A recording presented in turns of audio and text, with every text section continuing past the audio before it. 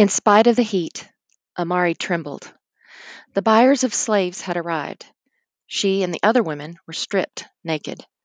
Amari bit her lip, determined not to cry, but she couldn't stop herself from screaming out as her arms were wrenched behind her back and tied.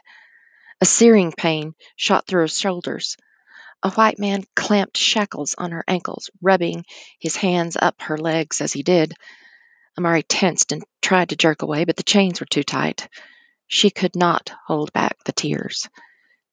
It was the summer of her 15th year, and this day she wanted to die. Read more in Sharon Draper's Copper Sun.